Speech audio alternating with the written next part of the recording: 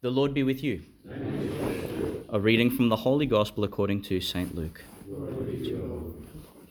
The Lord said to the Pharisees, "Alas for you Pharisees, you who pay your tithe of mint and rue and all sorts of garden herbs, and overlook justice and the love of God.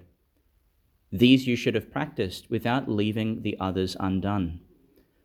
Alas for you Pharisees, who like taking the seats of honor in the synagogues and being greeted obsequiously in the market squares.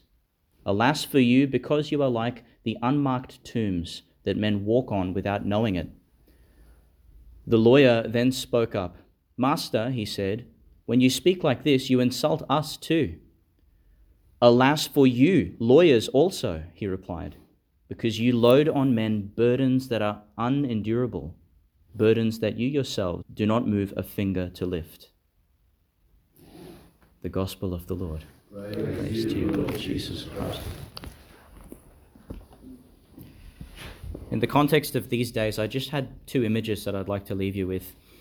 One image, for whatever reason, that's continued to fill my mind just over the past few hours is the Western Wall in Jerusalem, and the pilgrims, countless pilgrims who come with their prayers. They bring their prayers and they wedge them between the bricks of the Western Wall. Well, in a way, I think that's us. We are certainly pilgrims on a long, long journey, but a beautiful one. And we bring also our prayers and the prayers of those we care for, those we love. But in many other ways, what we're doing is quite different, because we're not coming to a dead wall of brick, but we're coming to the person of Christ, who is the bread of life. We're placing our intentions within the fibers of that living bread. We're not gathering outside the ruined temple in grief, but actually with great hope and joy, we're gathering as living stones in a living temple. The prayers we offer are not taken away after 6 months or a year and buried somewhere, but in fact they remain forever in the mind and in the hands of our Lord.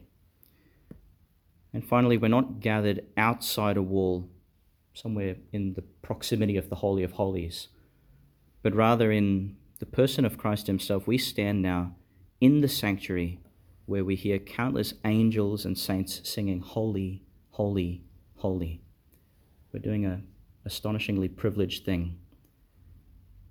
That's the activity, that's what we're doing. But there's also something that's being done, the passivity.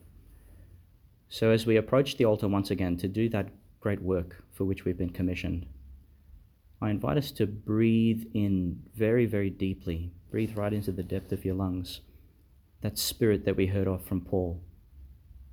Breathe out whatever it is that's antithetical to the heavenly reality, all jealousy, all sorrow, all silly passions and envies and intentions, and breathe in deep the spirit of generosity, of peace, of gentleness, of love.